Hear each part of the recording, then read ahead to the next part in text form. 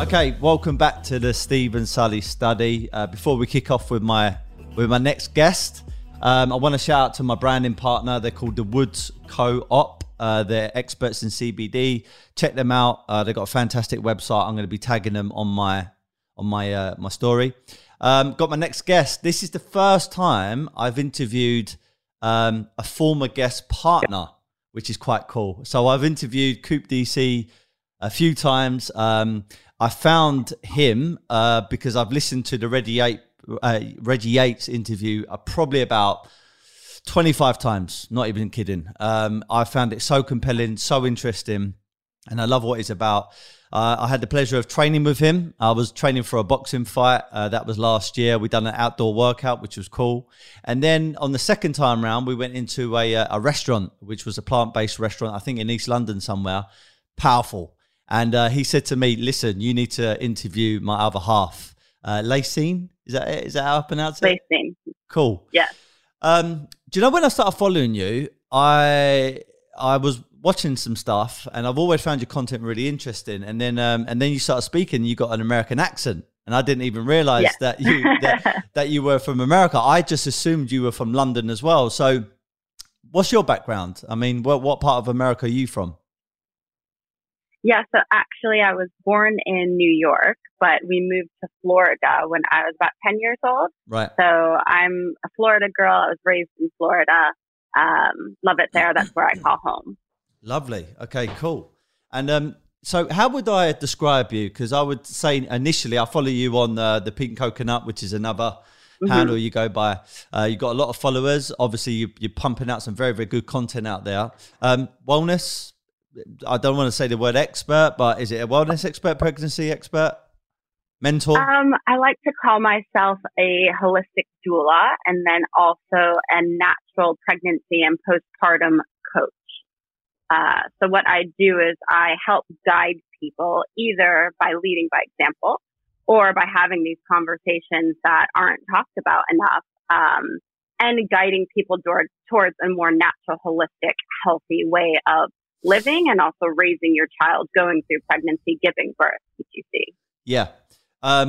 So this is a bit of a selfish interview today because even though viewers are going to get a lot of inspiration from this and an education, I've got a son who turned 2 only last week, and we're planning to have another child. And I think my son might be the similar sort of age to your daughter, I think. Is that right? Or is she except a year apart, because she would have turned just 3. Oh, right. Okay, cool. Because I remember talking to Coop about it. And the first time around, I was a little bit naive to, I was a brand new parent, being a let's say a man. I don't know whether this is a sexist kind of view, but I didn't really have so much interest in the beginning until I knew we was going to have my son, because it wasn't something I was really, it wasn't part of my goals when I was younger, saying, I want a son and stuff. But when it started happening, that's when I started taking more and more interest. And I made it a mission between me and my missus for him to be breastfed, because I knew that was one of the most important things. And I spoke to Coop about this. I'm a part of a wellness company called Mimboso. And one of the partners on there is a guy called Ruben Tabarez. He is the strength and conditioner and a slight nutritionist to David Hay, Derek Dezora, etc. And even he said to me, breastfeeding your kids is one of the best things possible. So I know you're a big advocate of that. Mason has just stopped breastfeeding only about a week or so before his 2nd birthday. And some people were calling me crazy. They was like, how can he go on for so long? I said, well, in actual fact, he probably should have gone on even longer. What's your kind of, your view, your kind of knowledge about, breastfeeding children? How important is it for them? It's the most important thing we can do for them. So my daughter just turned 3. She still nurses occasionally. I think a lot of people tend to be super opinionated when they just don't know enough about it. So with my daughter, she only now nurses to sleep at nighttime. So for her, that's a huge milestone. She's never gone to sleep even at nap time without nursing, or just nurse throughout the day. So it's only at nighttime. But breast milk is nutritionally complete. If we weren't meant to give it to our children, we wouldn't lactate at birth. It's that simple. the UK has the lowest rate of breastfeeding moms in the entire Western world. Wow. So you take any like America, Canada, Australia, the UK. The UK has the lowest rate of breastfeeding moms. And it's because it's not supported. There's a study done, and this study was actually US based, but 80% of moms were offered formula within 3 to 4 hours after giving birth.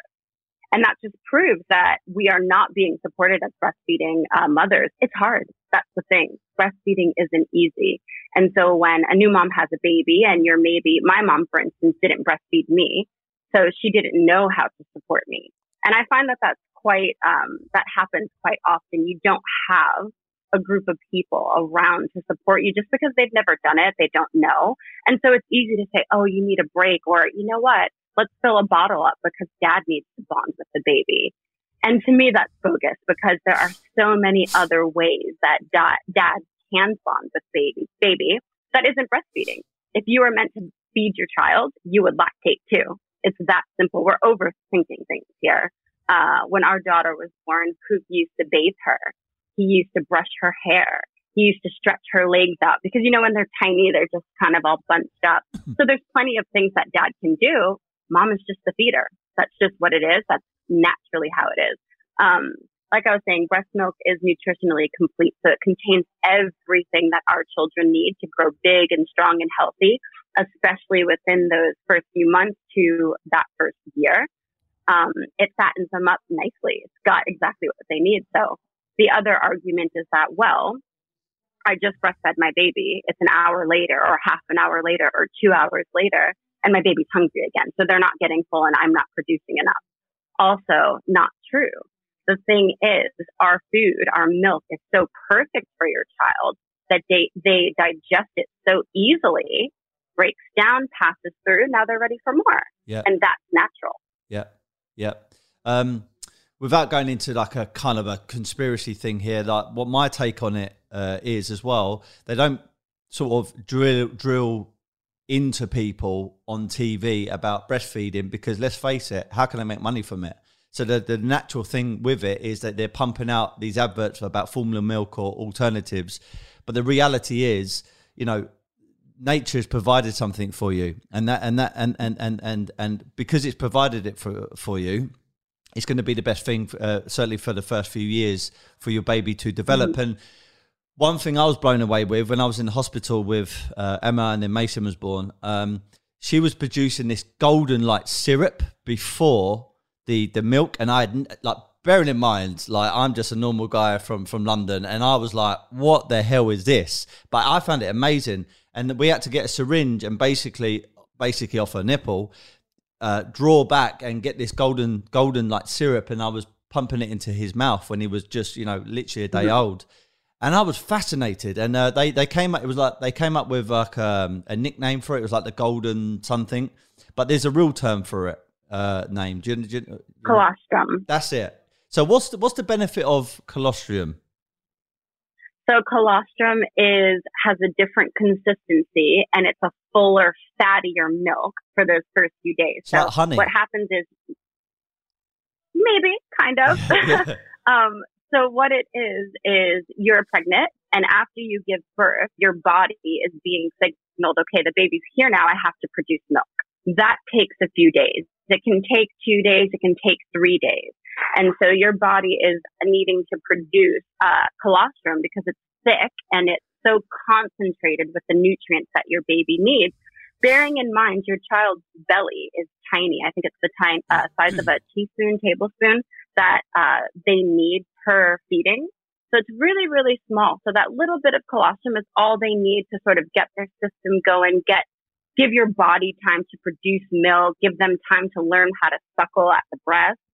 And then within a few days, you'll produce that milk and you can start finding that routine of regular feed. Yeah. And the other thing I learned as well is, am I right? If the baby is coming down with just some kind of, natural kind of, I don't know, a little bit run down, maybe even teething and stuff, the mother's body will know due to the breastfeeding that it might be slightly poorly and it will send antibodies down the milk to make the baby a lot more healthier. That's the kind of science that most people don't realize. And as I started learning, I thought, how fascinating is the body? I mean, it's fantastic, especially from it's a mother's amazing, point isn't it? Yeah. It's absolutely amazing. And we must also point out, as you were saying before, pregnancy, child feeding, birth has all really become monotonized. So we go to the hospital and we act like we're told that we're sick and that we need medical supervision to have babies, when that's not entirely true. And then the baby is born and we're told we need this and that, and we need checkups and we need formula, like you were saying. So to touch on that a little bit, I do understand that it is sometimes necessary for mothers to pump and to feed their children pumped breast milk from a bottle. Some moms have to work, or, there's various other reasons. And I do understand that. And at the end of the day, mother's milk is the best option when compared alongside cow's milk, because at the end of the day, we're not a cow, are we? Yeah. So that being said, though, as you were talking about antibodies and stuff, it's best and it's most important to directly feed your child from the breast. And that's because when the baby suckles at the breast, its saliva communicates with the mother. So that's how it happens. If the saliva is on the breast, it communicates with the mom and says, this is how I'm feeling and this is what I need.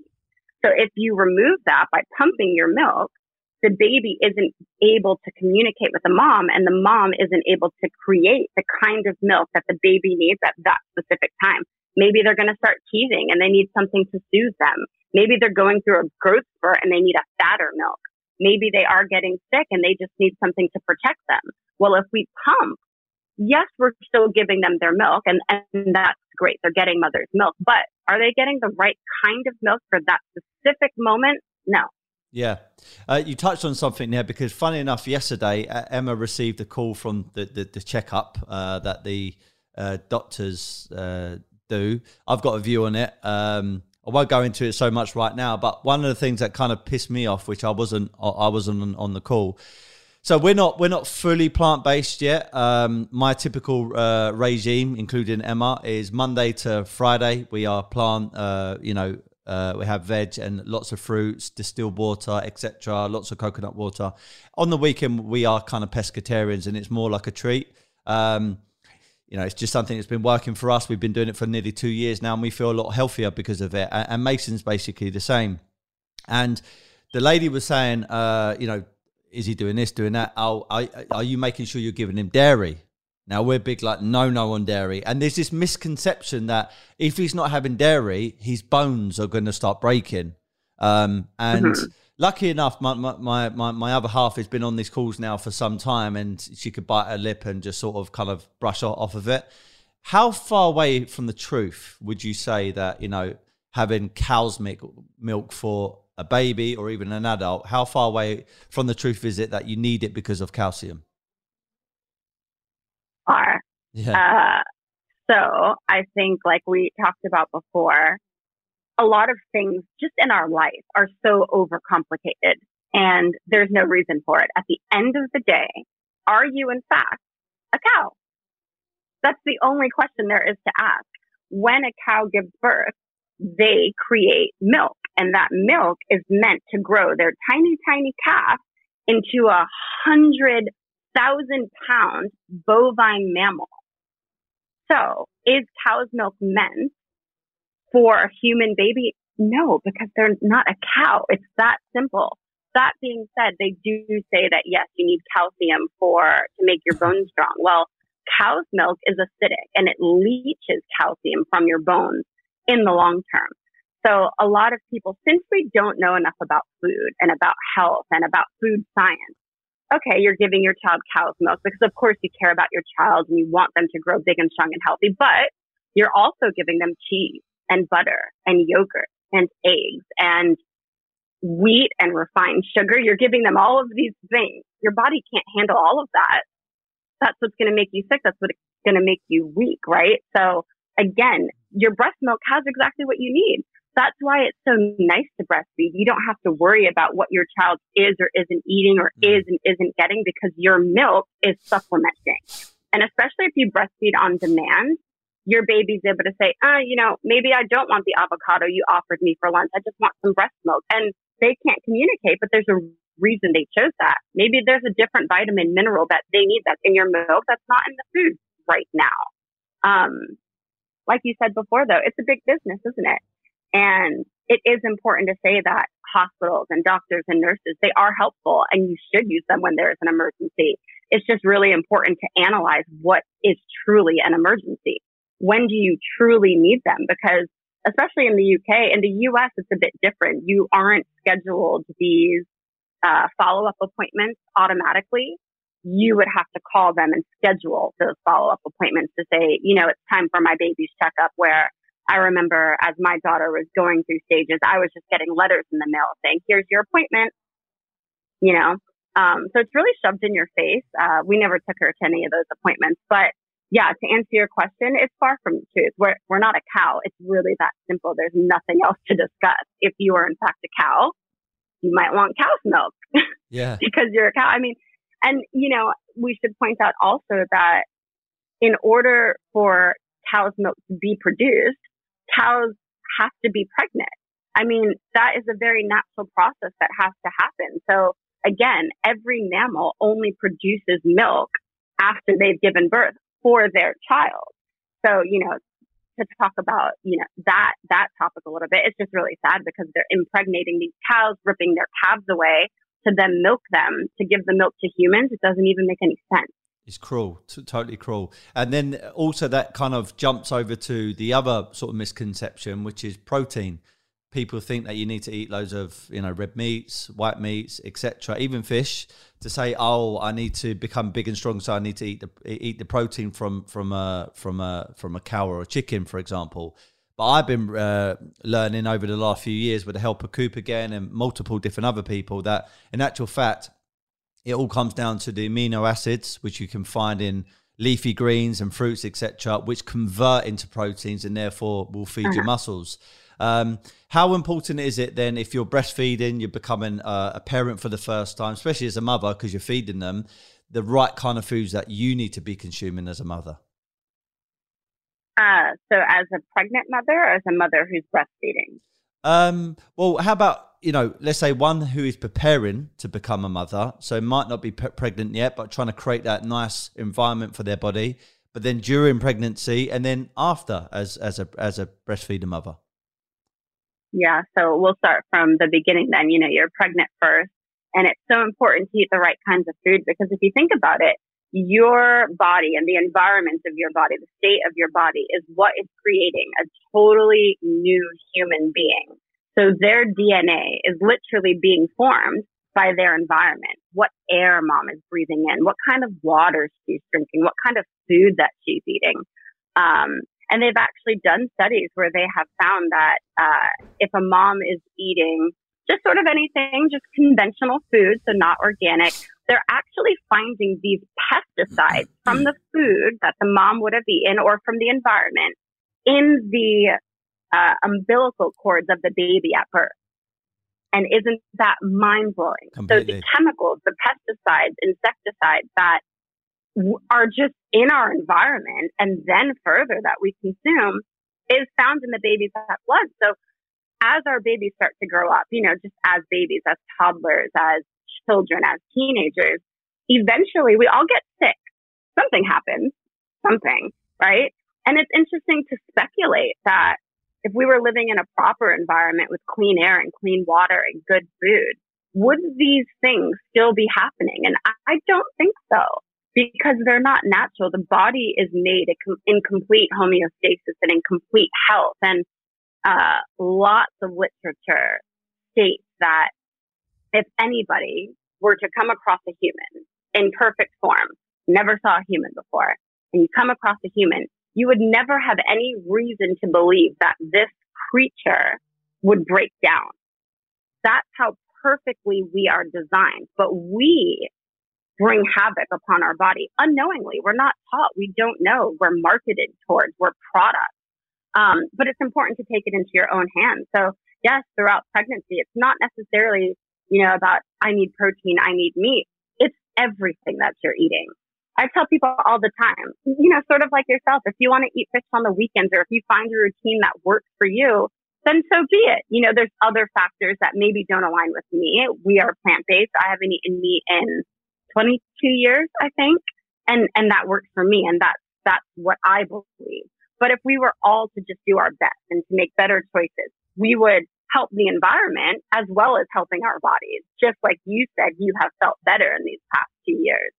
So throughout pregnancy, it's not just about protein or about calcium. It's about eating whole foods that are plant-based. Eat a variety of greens and fruits and nuts and seeds. And if you want meat, make a good choice. Get a good organic grass-fed meat, because again, those pesticides, if you're not eating organic, are going to be forming your baby. And later on, your baby's going to get sick because pesticides and the studies and the side effects of them we haven't had the time to compare in 100 years, in 50 years. And if you want to take that chance, then that's fine, but I choose not to. And the importance of having like raw foods as well, because as in raw plants, because it's almost like we're taught to have, especially here in London, I would say, in the UK, have meat or some kind of animal product. Like in the morning, what is a typical, I could tell you what my dad would eat in the morning, right? It would have baked beans, toast with lots of butter on it. There would be bacon on there. There would be sausages. Then probably later on in the day, there might be like a ham sandwich. And then overnight, it could be steak and chips and some peas. And we're taught to have always protein, which is the meats, but cooking everything. But then when I started sort of converting my sort of lifestyle and also my nutrition, every single morning now, I don't eat solid food. I don't really eat solid food now during the day. The only thing I have is fruit. I have soups during the day, but in the morning I have a cold pressed juice, and that's got chard in it. That's got cucumber. That might have celery. That have ginger, lime, lemon, and that's all I need, and I feel great because of it. And it's the education of not cooking and heating up your fruits or veg. I think that's quite an important teaching for people. So raw foods are the most nutritionally complete, and that's just because they're unadulterated. You take them from nature, they're ready to eat. So whether that's your lettuce, your chard, like you were saying, your collard greens, papayas, oranges, apples, grapes, whatever it is, if you can take something from the earth and eat it right away, that's going to be the best thing for you. Because if you think about it, the moment we start cooking food, no one just cooks, a piece of chard, in a pan and then eats it. They add oil, they add salt, they add all of these other things, which further compromise the food, because the more you heat up your food, the more you deplete the nutrients. And we can take it a step further. You add salt. Now it's dehydrating. You add oil. What kind of oil are you using? Because most people might use a corn oil or vegetable oil or canola oil, which might be cotton or soy-based. And all of these oils, first of all, are typically genetically modified. So if we're touching back on the pesticide usage and stuff, so they're genetically modified. But also, if you are going to use oil to cook, you should be using an oil with a high smoke point, which means that essentially the oil doesn't burn off as you're cooking your food. So if you're burning your oil, by using, let's say, corn oil, and you're cooking your chard in it, you're depleting it. Now you're eating burnt GMO oil. You're bringing all of this lack of balance to your body. You're making yourself sick. So typically for us, I try to keep in mind of a balance in the kitchen. We do eat cooked meals, but I'm fully aware of how I'm cooking things. So more times now I water saute vegetables. And what that means is that I don't call it boiling, because it's not a pot of water and sticking the veg in. It's just a little bit of water and sort of cooking off the water, whether I'm making, broccoli or green beans or, I don't know, zucchini, courgette, you guys call it. Yeah.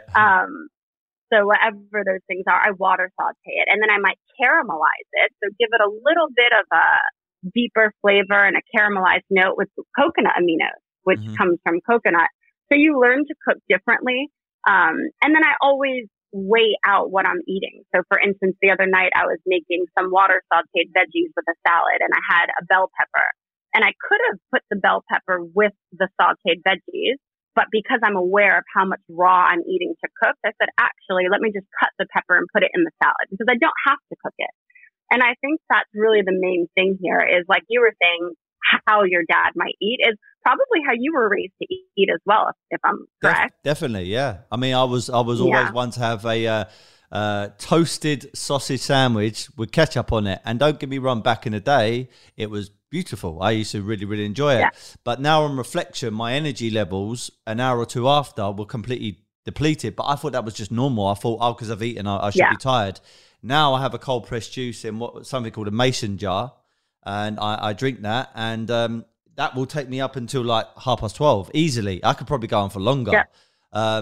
I've got to admit as well, I've excuse my French here, but I've pussied out a few times with Coop when he was sticking it on me to do a water fast and stuff. I've broken a few times, but I need to do it.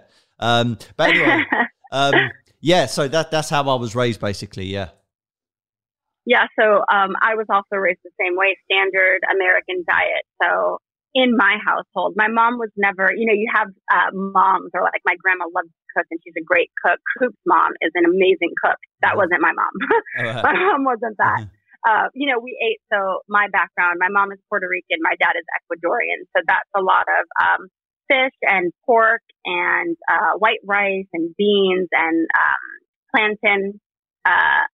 And that's what we were raised on. I mean, if there wasn't white rice in the meal, my dad didn't eat dinner. So we could have had pasta at 6. By 7 or 8, my dad would have been like, where's dinner? Because we've only had pasta, right? Because where's our rice? So this was every day. We grew up with our sodas and our crisps and tinned foods, all of these just really nutritionally depleted foods. So, I don't want anybody to think, well, a lot of people might think, well, it's easy for you because, you've been doing this. No. I had to teach myself to do this because it wasn't in my house. And we had standard fruits like anybody else, grapes, apples, bananas, oranges. But your more exotic fruits, your dragon fruit, or even papayas, which I enjoy immensely now, these aren't things I ever had. I had to learn about them. So I grew up the same way, eating these big, I don't know whether they were pancakes or waffles, or I used to really love eggs with toast and cheese, just lots of cheese, but never any vegetables. So we're all used to waking up and dehydrating ourselves. Yeah. So then, of course, we're tired. We have headaches. Maybe we're breaking out, or we can't. We don't have as much energy. We experience that midday crash, and it's because we're waking up, and the first thing we're doing is weighing our body down. So what I was going to say about your dad and just about, any of us who eat like this is just that we're all experiencing food addiction because we were all taught that way. So food addiction, occurs and we don't even know that we are addicted to food because again, we have grown up in a household where we wake up and we have our beans and our toast and our sausage sandwiches and it's normal. But the point is when you wake up, it's not time to eat. No, it's time to hydrate maybe. Yeah. Right. And keeping in mind too, that a typical meal can take up to 24 hours to digest. Yeah. So if you do the math, a typical meal, taking 12 hours to digest, that means you can only digest 2 meals in any one day. Mm. So if everyone's eating 3 meals or more, and the first thing we do is wake up and eat more, when our body hasn't even digested yesterday's food, well, now you can see that we're backing ourselves. And again, we're bringing our body out of balance. Yeah. Yeah. Because we don't need to eat. We just wake up and we're taught it's breakfast time. And how many people do you know? And I'm sure you might have experienced this yourself. I used to, where it's 12, 1 o'clock, it's midday. Food is not on my mind. I'm not hungry, but I see the time and I'm like, oh, I've got to eat lunch. Yeah. You're programmed. Why? Yeah. Absolutely. And the same goes for dinner and for breakfast. So, a lot of times we don't even need as much food as we need. And that's why water fasting is so important. Amongst the health benefits, it's also just about self-discipline and what you can accomplish, and mind over matter, mind over your body, and being in control of yourself again. That's a major thing that fasting brings to you. Yeah. So this is not me, but I know if someone was listening to this right now, there's a guy in my studio who I work, because I'm in Soho here. I've got an art company, and there's a guy who's very much into his training. So am I, but he does a lot of, let's call it bodybuilding.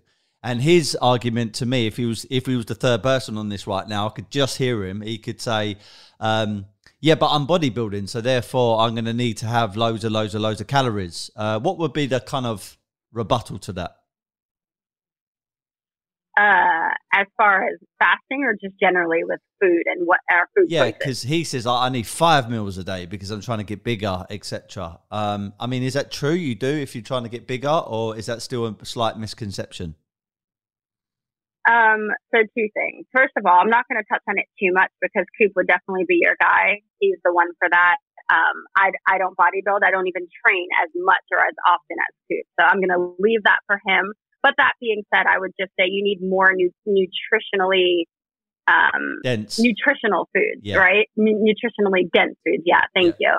So it's not always about how much you're eating, but sometimes it's about the quality of food that you're eating. Yeah. Because just like you said before, that you've already learned, what happens is all of these amino acids from the food come together to give you those proteins, or to give you these minerals and vitamins that keep your body going. So it's not necessarily about how much you eat, so much as the quality of food that you're eating. Okay, yeah, perfect. There was 2 things you said as well, which I'm trying to remember them. The first one is what Coop said, I think, used to say to me, and then you just referenced it. We're addicted to certain foods. And going back to my sausage sandwich, you've got the bread, normally white bread as well, which has been bleached, and that is basically a starch, which is a type of sugar, correct? And then you've got tomato ketchup, and I didn't realize a Heinz tomato ketchup how much sugar, teaspoons of sugar, is actually in that. And you get full up, but then the kind of sugar kicks in, and then you start to feel hungry again, and you start to get addicted to that sugar. That's the first thing. The second thing he used to say to me, which I heard him on the Reggie Yates podcast say, he said, we don't get addicted to meat. We get addicted to the seasoning, which is put on meat. And the second thing is the texture. We're addicted to the texture. So is that something you kind of would support? Yeah, for sure. I mean, generally speaking, Coop and I think very much alike. So we do share a lot of the same thoughts. Like I said, for me, I stopped eating meat when I was 12. I think I was 12 or 13. I actually don't even remember what happened, but my mom said that I came home from school, I had learned something, and I was like, I'm not eating meat. And what was that like? My parents. What was your mom and dad like? Yeah.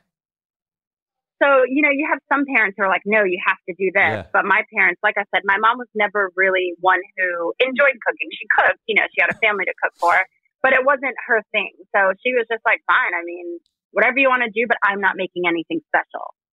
So these times I would still eat, let's say, the rice and beans, and I would still take the sauce from like whatever meat she was making. I just wouldn't eat the actual meat.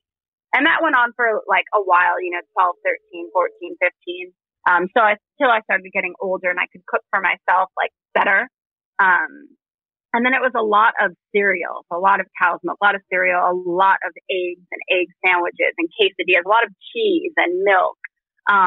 Addicted to it, had no idea, but absolutely addicted to it. So that was it was good. It's a good experience, because I was given the freedom to make that choice, and I just had to figure it out myself, Yeah. The last thing on this kind of area before I want to talk to you about the thing that I'm really fascinated with, which is lotus birth, and I really want to hear a bit more about it. So eating the right foods, which have got higher density when it comes down to nutrition, super important. Keep yourself hydrated with fruits and clean water, distilled water. I take it you drink a lot of distilled water. I bought a distiller, which was one of the best things. I got one here in the studio. I got one at home, and that's kind of all I drink to a degree. If I'm out sometimes, I can't help by, buy a bottle of water. But yeah, of course. The way you cook your food. So boiling, I've been taught over the last 2 years, it's probably not the best thing. There's certain other ways.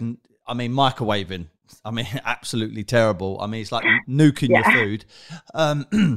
I bought a steamer, which I heard is probably one of the most better ways of cooking your veg and stuff, because it doesn't kill off as much nutrients. Is that right? Yeah. So basically, if you're not eating raw, you can lightly steam your food, and that's going to keep it more nutritionally complete because you're not killing everything that's inside of it. It feels still wet, doesn't it? Unlike if you boil something, which it kind of falls apart. But with a steamer, it's still intact and it still feels alive almost. Yeah, exactly. It still has like a bite to it. It's not going to get soft and, essentially turn into mush if you overboil it, like you're saying. So you can lightly steam things, but I think the real takeaway is to just be aware of what you're eating and create your meals in balance. So if you are going to cook something, because I do cook things, let's say I'm making quinoa, that's a cooked food. Just be aware of that and balance it out with what you're not cooking. Yeah. That's all. You're just creating a balanced plate. There's no need to go overboard with things. Enjoy your quinoa, enjoy your wild rice, enjoy, if you are roasting veggies, fine, but make sure you're balancing your raw food to that and build your plate around, cooked to raw, or, how much oil or how much salt you're using. Just be aware of those things. That's all. Yeah. And in your own view, because I just touched on it, microwaving, why is that a big no-no? It's radiation. You're injecting your food with radiation and then you're eating that. So not only are you killing everything that's in the food, but now you're ingesting all of those horrible, horrible things and putting it into your body. Yeah. Yeah. Not good. Okay. So no, not at all. So do you know what? I think the first time I ever heard the term lotus birth was actually from Coop. And I was like, well, what are you talking about? And he explained it to me. And at first, obviously, because I've been programmed, I'm like, well, that's a bit different.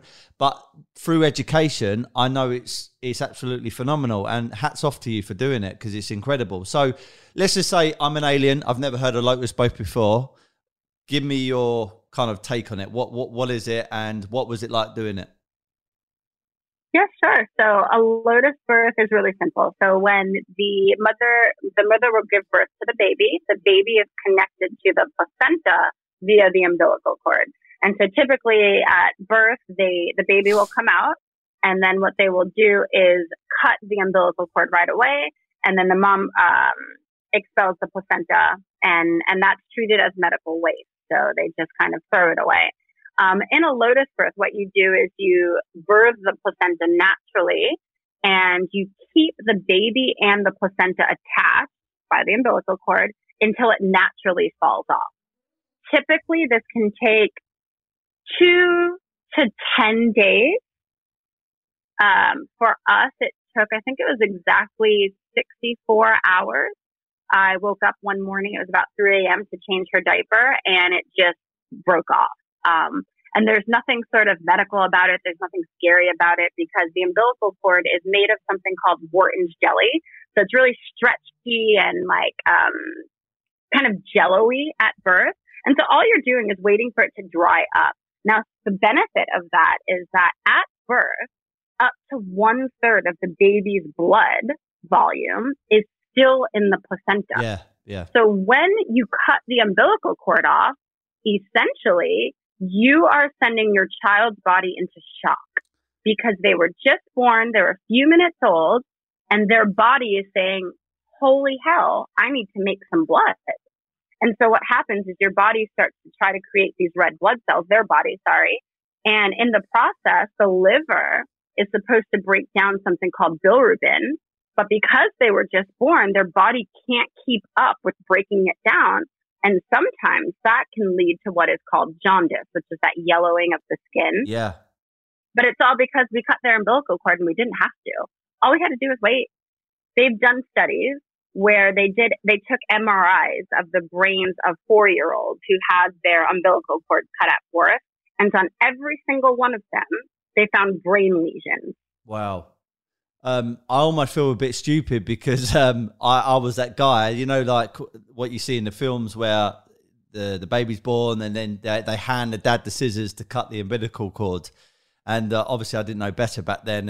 And I remember looking at Mason, my son, and he was quite pale afterwards. And I just thought kind of normal. And also they were wiping away the, what do you call it? Burn it. Yeah. And I know also that's a no-no as well. You should keep that on him. But again, I don't want to say the hospitals are a business. They kind of are, but they're very quick. It's just tradition, isn't it? Yeah. It's just, you don't know any better. You're not taught. And it's just tradition. They hand you the scissors, you cut it off, and you're like, oh, my baby, but you don't know. So it's not your fault. Yeah. The point is learning and doing better next time, because all of these things are not things that we knew. This was our first daughter as well. So we had no idea. The only difference is the moment I became pregnant, I started doing research, lots and lots of research, only because of the way that we already live. Yeah. We have already been living in a really sort of natural way where we're, eating as healthy as we knew how and know how now. And so, of course, for me, I was going to do research because now I'm pregnant and I don't want to take somebody else's knowledge for truth. I want to learn it myself. So back to, explaining a lotus birth, like I said, it typically takes between 2 and 10 days to break off. And essentially what you're doing is just allowing the blood to flow from the placenta through the umbilical cord back into your baby. And what it is, so there's lotus birth, and then there's also something called delayed cord clamping. And honestly, you could choose both. They're both the same. With delayed cord clamping, what you're doing is you're waiting for the umbilical cord to stop pulsating. So that could take 20 minutes. It could take an hour. At birth, the umbilical cord is also like this pinkish, purplish color. So you can tell that there's blood in there. All you're doing is waiting for the umbilical cord to turn white and to stop moving, because that signals that the blood has transferred. All of the blood from the placenta has transferred back to the baby, and now you can cut the umbilical cord off. So the difference is with the lotus birth, it's a bit more spiritual, and it's a bit more of a reminder that the mom has just had a baby. Just take it easy. You don't need to be getting up and walking around and acting. A lot of moms, myself included, are offered help in those beginning stages. And we're like, no, I can do it. I can make my own food. I can take my own shower. I can do it. I can do it. And the point is, you might be able to, but you don't have to. So when the baby is connected to the placenta, you're forced to slow down because you've got 2 packages to carry around, and it's a bit awkward. But again, you don't have to do a lotus birth. You could do delayed cord clamping. The point is, those are your options. So do not ever cut the umbilical cord right away. There is absolutely no reason for it. Yeah. It wreaks havoc. Yeah.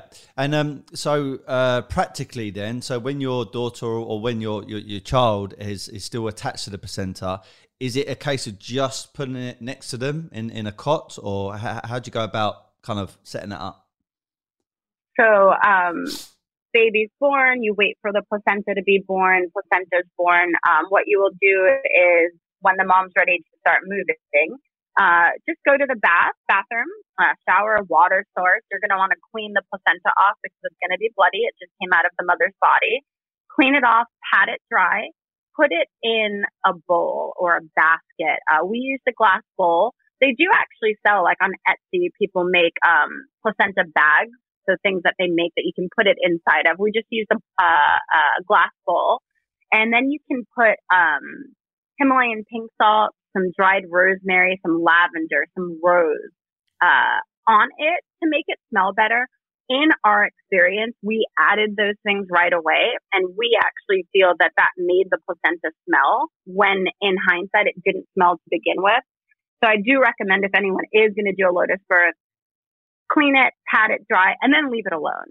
If you start smelling something, because it is an organ that just came out of the body, then put those herbs on it to take away from that smell. But initially, you don't have to wait it out because, again, for us, the placenta fell off, the umbilical cord fell off in 2 days. It was really fast. 3 days, sorry. But for some other people, it might take longer, and you might want to use those herbs. But again, once you have the placenta in the bowl and you have the baby, over here, it just teaches everyone to slow down. Just take it easy. Yeah. On a spiritual level too, some people believe that the release of the placenta and of the umbilical cord is the baby sort of signifying and communicating to the parents that I'm here now. I'm on earth. I'm yours. I'm ready to be here. I give myself to you. I'm letting go of my womb world and of that spiritual place that I was in, and I'm all yours now. Amazing. And okay, so after your child is born, then, and obviously let's say 6 months, 12 months down the line, and hopefully people are breastfeeding. Oh, this is what I was going to ask actually earlier. Ruben, someone that I've taken a lot of inspiration from and a lot of knowledge to do with wellness and nutrition. He said, I think he's from Colombia originally. I think his dad was from Colombia and his mum is English. Anyway, I think his mum couldn't produce breast milk for some reason. And he said that he was raised on raw coconut water, as well as it was something similar to Suncorella. I remember him telling me.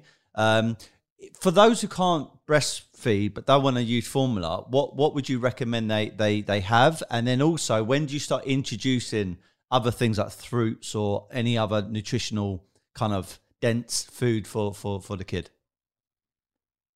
So there's a lot of answers here, a lot of different topics. So the first thing, the first thing to tackle and to discuss is going to make people angry. Most women can breastfeed. Most women can breastfeed. Unless a mother has had breast augmentation or has some sort of major disease or a cancer, she can in fact breastfeed. The thing is, new moms or even pregnant moms are not supported. And that's the main issue. The issue is not that moms cannot breastfeed. The issue is that we are not supported in our breastfeeding journey. Yep. Because again, as a caring and loving new dad, you're saying to your partner, you're so tired. The baby's waking you up. I understand. Just let me feed the baby. Let's share this burden. Let's share this load. You can't do it alone. I love you so much. Let's just, let's go half and half. When you're awake, you can breastfeed him, but when you're sleeping, we can make him a quick bottle. And so that little change there can signify to mom's body, oh, hey, we don't need to make as much milk anymore. We can stop working so hard. And so your milk starts to deplete, because unless the baby is asking for the milk, your body's not going to make it, which is why some people say, well, if your daughter's 3, are you still producing milk? And yeah, maybe some people don't want to hear this, but I've squeezed my boob. There's still milk coming out. Why? Because she still asks for it. So my body still makes it. That being said, diet also plays a huge role. If you're eating a lot of acidic foods, a lot of mucus forming foods, which is your wheat, your refined sugar, your oils like we were talking about, just all of these foods that aren't the healthiest options. Essentially, we have milk ducts, right? So the milk comes out of these tiny, tiny little holes in the nipple. And essentially, if we're eating these really bad foods, what are you doing? You're clogging your pores. You're clogging the space for the milk to come out. So if you're eating cleansing foods and you're eating foods that are really alkaline and foods that are just really good for you and meant for you, then the milk is going to flow. Makes a lot of sense. So that's really the first thing. Can moms breastfeed? Yes. Are they supported? No. And sometimes it's not even by, just the partner. Sometimes I will tell you right now, my experience when I first started breastfeeding my daughter was horrible. I have tons of friends since then who have had babies who just had their baby and the baby latched onto the breast and they've had a wonderful breastfeeding journey. That was not my kid. It was so hard. I cried and it hurt and I didn't know how to do it. And she wasn't eating in the first, I think it was about the first week. She didn't learn to effectively, I say she, but it's we because it's a teamwork thing. We didn't learn to really do it until she was about 10 to 14 days old. Okay. Which is a long time, right? When you're solely responsible for feeding and nourishing something that was just sort of put here and there's no other option. Holy crap, the pressure. It's so hard. But my mom was here. She came from Florida and I had, my supportive husband, but my mom never breastfed. She's got me and I have 2 brothers. So she had 3 kids, but she never breastfed. Coop's never breastfed. I've never breastfed. I don't know what I'm doing. All I know is that the baby's a bit fidgety. She's crying and my boobs are getting fuller and fuller, but I don't really feel like she's swallowing. And so we did call a midwife, and the midwife did come over, and I was like, she's like, how's breastfeeding going? And I said, oh my gosh, it's not going. It's really hard. It hurts so bad.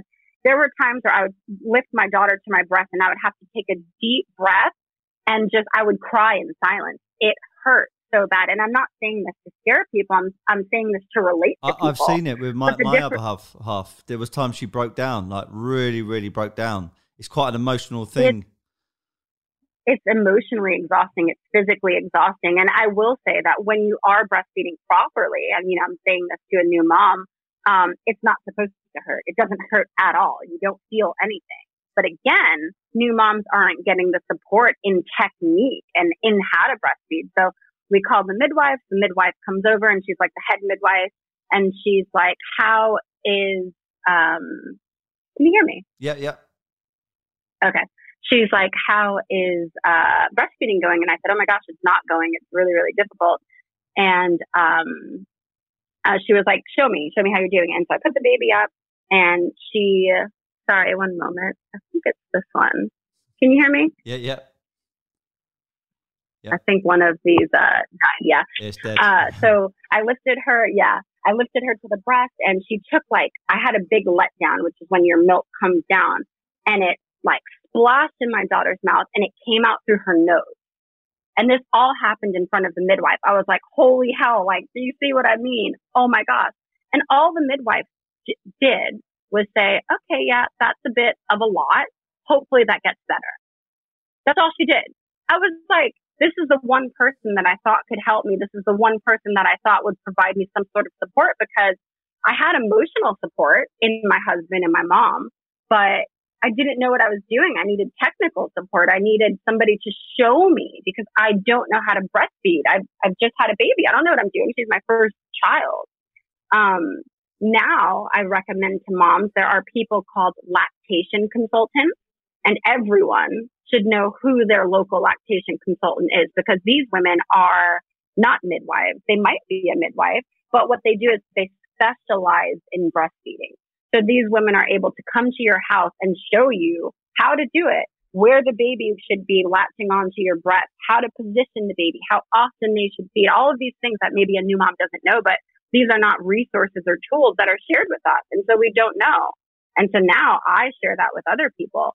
So yeah, it's not always easy. It's not easy at all. And I think the main thing, the reason why there's such a large community of sisterhood within breastfeeding moms is because what links us and what makes us all the same is that we have endured. Mm-hmm. Because it is hard. It is so hard. It's exhausting, but nobody else can do it. And you're doing the right thing, and this is what you want to do. And so we've all overcome, and that's the difference. It all comes down to support, like I'm saying. So these moms who switch to formula because they say they can't breastfeed, or they're not producing enough, or I can't tell how much my baby is feeding. That's a huge one that I hear all the time. And the point is, if you're breastfeeding on demand and you're breastfeeding, you don't have to know how much your baby is eating, because when you breastfeed on demand, it just means that when your baby asks for breast milk, you're giving the baby breast milk. So it's not on a time schedule. So you kind of can't be one foot in, 1 foot out. You can't say, I want to breastfeed, but also I don't know how much they're getting. So now I'm nervous and I'm causing myself anxiety. You just have to trust the whole process. Either trust it or don't trust it. Yeah. Right. So moms can breastfeed. If for some reason they can't breastfeed, or, maybe, they can't handle it emotionally or physically, or their body's not producing. So like you were saying, you have a Colombian friend. Each sort of region of the world, sort of country of the world, especially when you're talking about different groups of people, different ethnicities of people, they have different formulas that they feed their children. So I know one that is recommended. I think the baby has to be, it's at least 6 months, and it's a combination of hemp seeds and distilled water and something called bromine.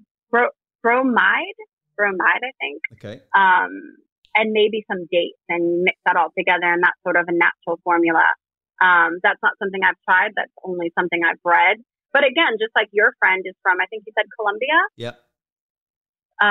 Each sort of group of people will have their own formula and their own way. Because remember, giving birth, having babies, breastfeeding is an ancient practice. It's something that we've all done throughout history, right? Yeah. We wouldn't be here if we weren't all getting pregnant and giving birth. So it's not new.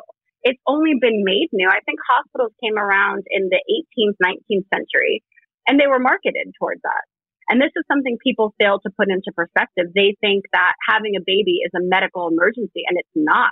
We were taught when hospitals were erected and when they were built, they were marketed towards us. So before then, we were all having our babies at home. And typically there was a midwife there.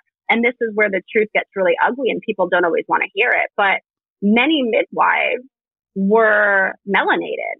So whether they were Hispanic or African or Jamaican, wherever they were coming from, we were colored women.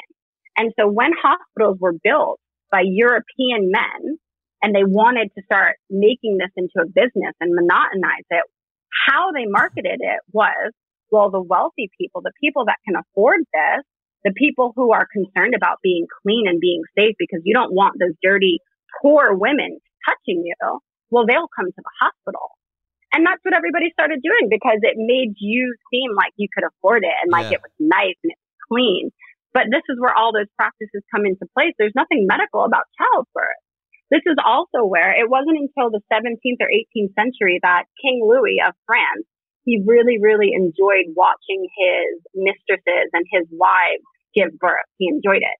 And so throughout history, in statues and paintings and sculptures all over the world, whether that's in China, India, Ecuador, Peru, South America, like Brazil, wherever, we've always given birth in an upright position or on a birthing stool. So you're kind of sitting in a chair, you're upright, you're standing, you have one leg.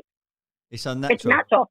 So it's totally unnatural. Yeah. So birthing upright is what's natural because that's how the baby can come out. Because but King Louis, I remember even the midwife saying to Emma, if you're laying back like that, the baby's got to come down and then back up, which is such an unnatural process. So it's either kind of, she was going to look at a water birth, like, and you're kind of on all fours almost, and that's an easier way, or like you just said, like standing up.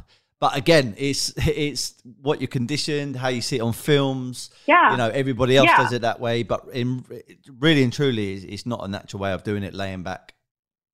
Yeah, no, you cause yourself more distress. So like I was saying, though, it was King Louis. He really enjoyed watching this. And so he is the one who said, lay on your back because I want to watch.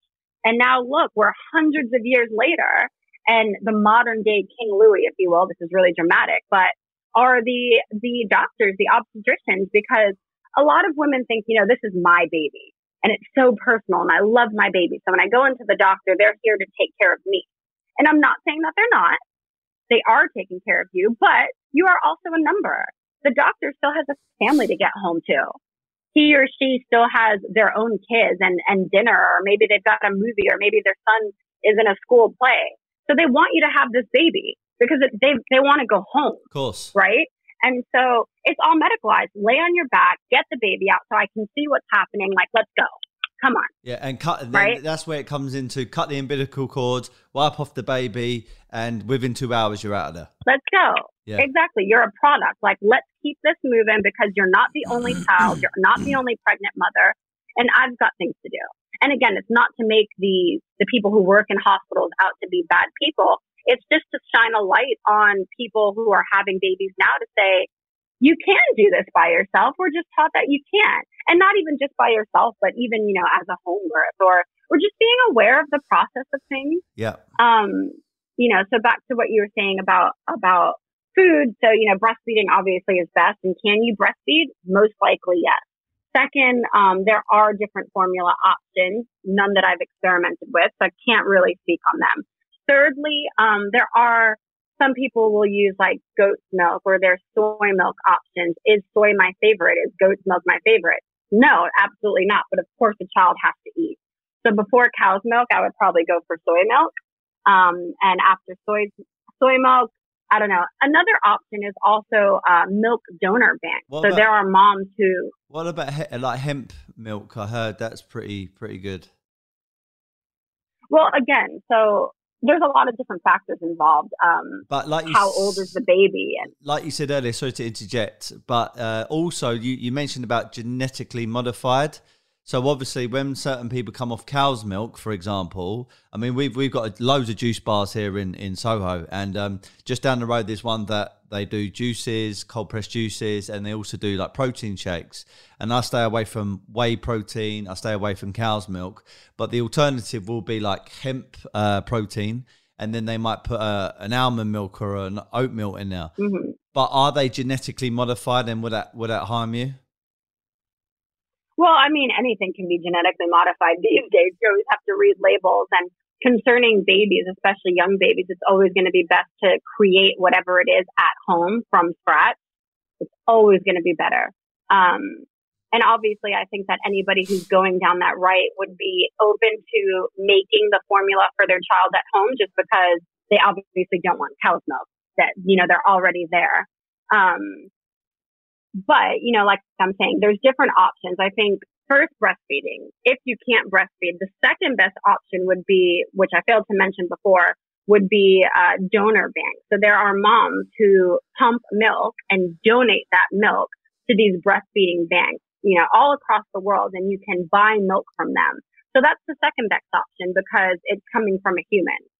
Scientifically speaking, like we were talking about before, whether it's the right milk for that time if they're sick or, and obviously it's coming from a different mom.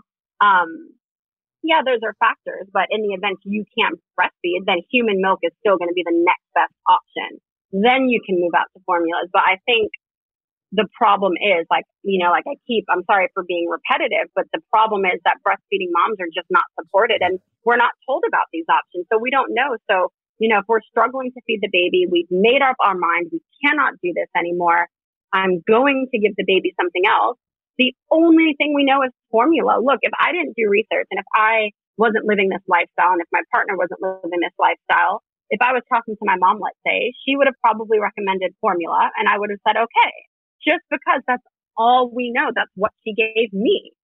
So she would have recommended it to me, and me as her daughter, who is generally healthy, would have been like, oh yeah, that's what she needs. So the point is, we just don't know as breastfeeding moms, as new parents, what the options are. That's the only thing. There are options. We are just unaware of them. Yeah. Education is absolutely key. And hence why I started my podcast over 2 years ago now.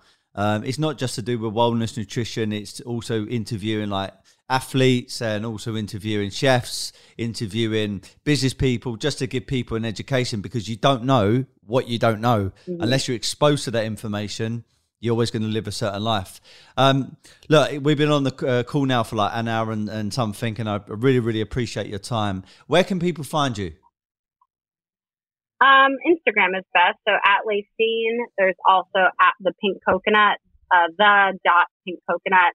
I do have a website, Laceinne.com. We do have a YouTube channel, which I haven't posted on in so long, but I'm working on videos actually right now. I've got one done. I'm working on another. So that's Break Fresh. YouTube. Yeah, those are all the places you can find me. I'm constantly posting things, working on new things, trying to create more, especially now that my daughter is older and she's more independent. I've got time. So more to come. Good stuff. I've got a bit of a quote catchphrase on my podcast, and it's this: be happy, never content. I came up with it a few years ago. I'm in sales and it's about mindset, etc. If I were to ask you your interpretation of be happy, never content, what does that mean to you? Be happy, never content, to me, means to take chances, take a leap of faith. And I do think I'm an example of that. Coop and I actually met on Instagram. Whoa. And so with crazy, but with a leap of faith, I got on a flight and I came to meet him, and then I went back home, and it was only a few months later that in another leap of faith, I quit my job and I moved to London. Wow. That fast. And we got married and we had this baby, and I'm happier than I've ever been. And I feel like there's this real self growth and this constant evolution that he really holds me accountable to, and vice versa. But that is true happiness. Before I was content, but I never would have known that if I didn't take a leap of faith. Yeah. Follow your heart. Yeah, perfect. All right. Thank you very much for your time. I'm definitely going to continue following you, and I'm going to implement certain things. And if the time comes up, we've got number 2 on the way. I'll definitely be drilling down more into your information and trying to get the very, very best from it. Absolutely. And I might be back on the phone to you, actually.